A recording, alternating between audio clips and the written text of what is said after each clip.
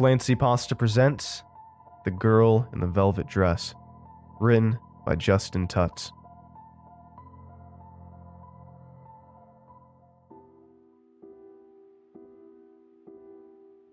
I'm not entirely certain of when I'd first met her, the girl in the velvet dress, but looking back, I think it was around the 3rd or 4th grade.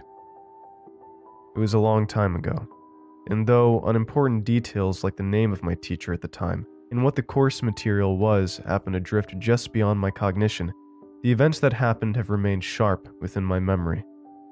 They linger, like a rose bush that you search out for, anxious to pluck it from its stem and smell it, but in the process you prick your finger on a thorn.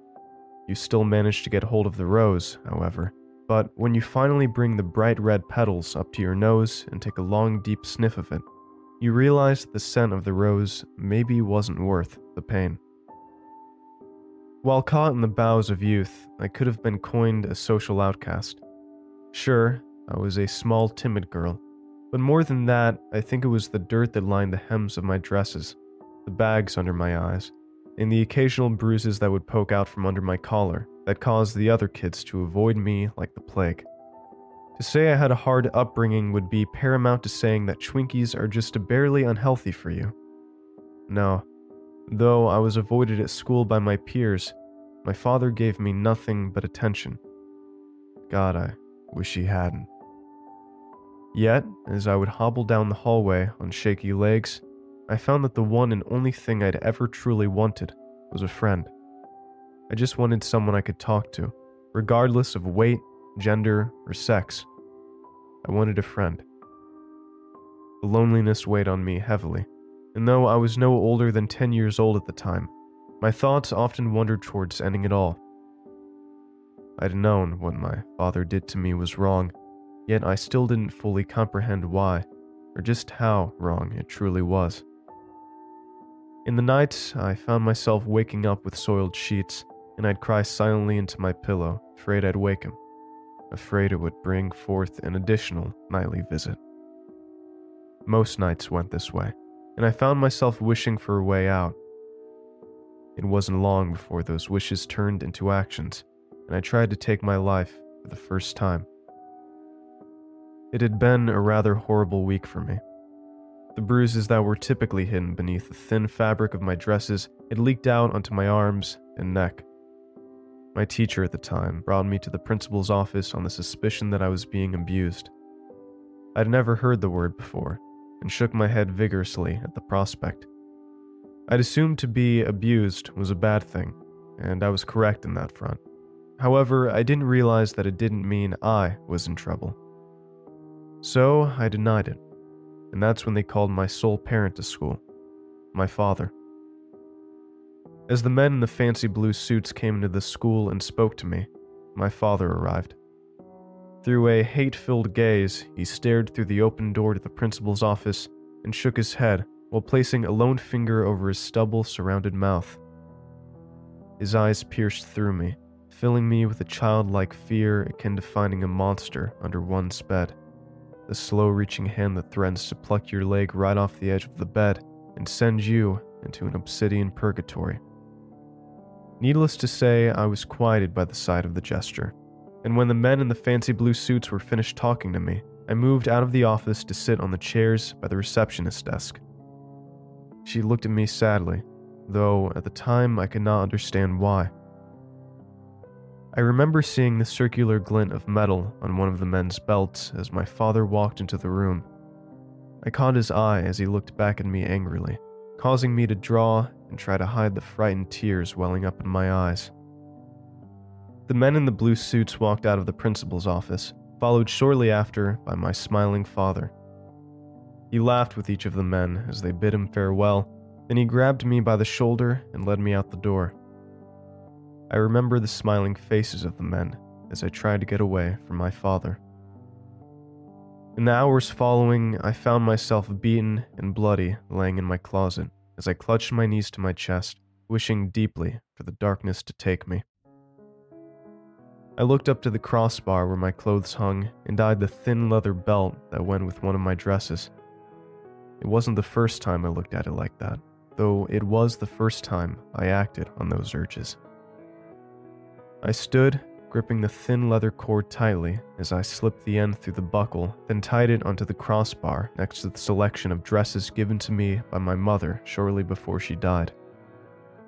Standing up fully now, I worked my head through the small loop in the belt, then gently began to lower myself, smiling as I felt the circulation slow and the oxygen restrict.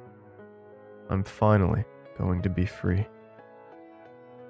I heard a faint crying sound as the door to my closet slid open and a beautiful girl in a purple velvet dress stood there, looking at me through her tear-strewn eyes. I remember thinking that she was a big kid as she worked the knot free of the bar and helped me down into the ground, though she couldn't have been older than 12. She slid the belt off from around my neck and regarded me sympathetically. She felt familiar, and in that moment, I thought she was an angel. I smiled and tried to speak, though nothing but a hoarse whisper escaped my mouth. The girl in the velvet dress stood and looked at me, and the tears continued to stream down her face, though she didn't speak. She reached down and took my hand, helping me onto unsure feet and guiding me through the house, towards the back door. I recall looking into my father's room as we passed, and I saw him sleeping in bed, his red blankets pulled up snugly to his chin. He was smiling, as if satisfied with his prior work. We entered the cool breeze of the outdoors, and she led me down the path to the front of our house and onto the sidewalk, dragging me behind her as we ran. She looked back and smiled reassuringly several times, though at the time I wasn't sure why. After some time, we found our way to a large brick building where many men in those fancy blue suits from before, the policemen, were milling about. I looked around in awe, completely immersed in this world I hadn't known about. But as I felt my empty hand, I frowned and began looking around frantically for the girl that had brought me here. She was nowhere to be found. When they saw my dirty dress and bare feet, they asked if I was lost. I shyly hid my face in my hands, unsure of what to say to these large men in blue suits. They sat me down and gave me hot chocolate, something I hadn't had since the days when my mother was still alive. It tasted so sweet that I eventually talked to them. They asked how I got there, and I simply told them that I'd followed the girl in the velvet dress. They looked confused, but asked if I could lead them back to my home. I did, even though I didn't want to go back. When we got back, they decided to try and wake my dad up, and I had to call more of their friends. He must have been heavy because they needed to put him on a bed and carry him out. One of the men was crying when he'd found my diary. At the time, I didn't know why. The world faded into the periphery as the years passed with reckless abandon, and though my life had been changed by that night, I'd never attributed the event to her. Therapy had dulled my recollection of the night, and after some time, I'd written her off as some figment of my traumatized imagination. My father had died, and though for a time I didn't know why, I was glad it happened when it did. The officers thought I was the one who killed him, though judgment was not passed on to me after they discovered my diary. They ruled it as self-defense, yet I never laid a hand on my father, despite the numerous times he'd laid hands upon me. In the endowment of his will, I received the house, and though my mom's sister and husband helped to sell it, they'd kept all of my mom's items that had been in storage. When I was 16 and full of life, I found a job at a local diner in town. The food wasn't the best, yet it gained popularity among the night crowd for being the only one within the span of a few blocks to be open 24 hours a day. Unfortunately, as I proved myself more and more reliable, the owner began to suggest putting me on nights, and after 2 years of working there, he finally did on the day after my 18th birthday.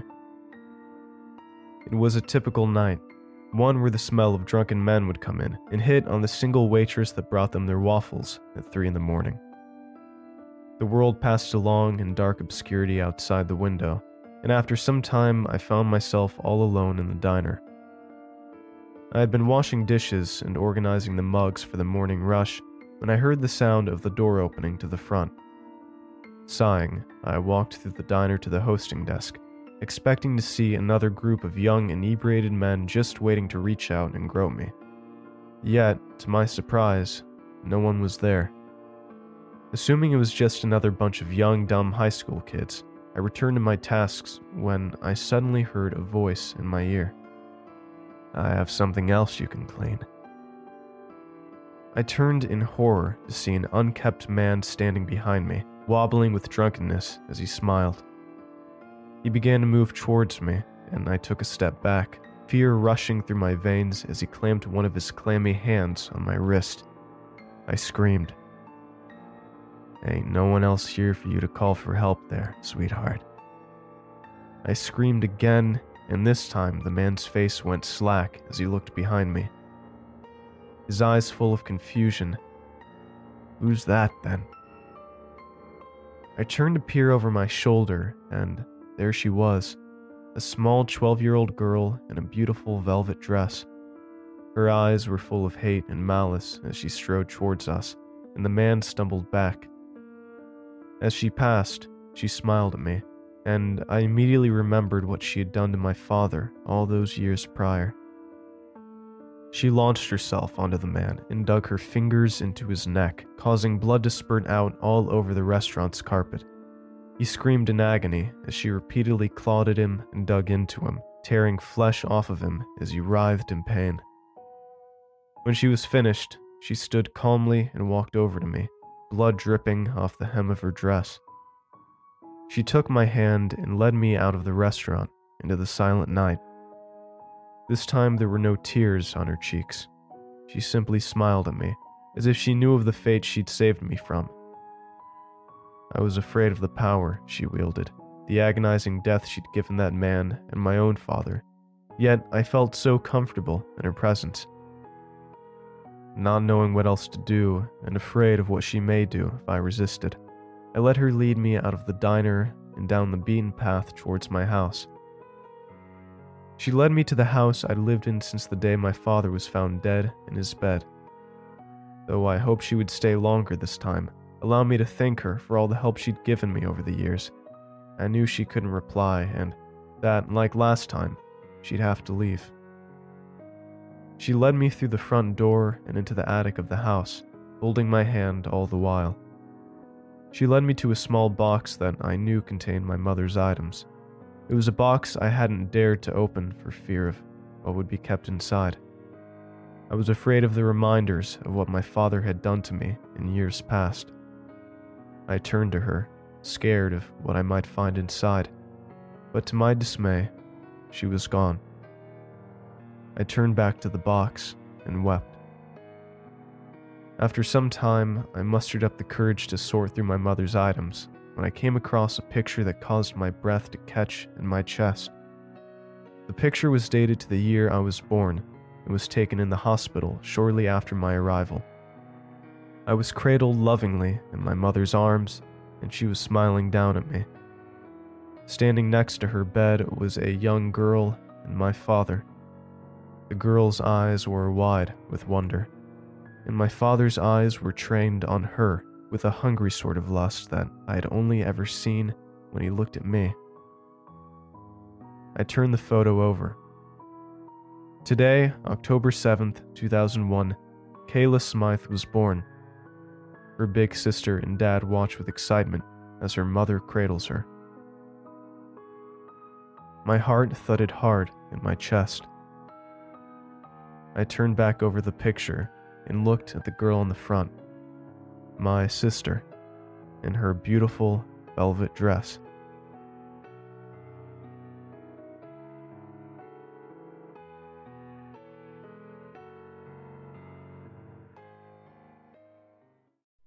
Thanks for listening, and I hope you enjoyed tonight's story. If you did, make sure to check out more of the author's work in the episode description and go to youtube.com/clancypasta to hear new episodes first. And if you'd like your story featured in an episode, feel free to email it to clancypastastories@gmail.com.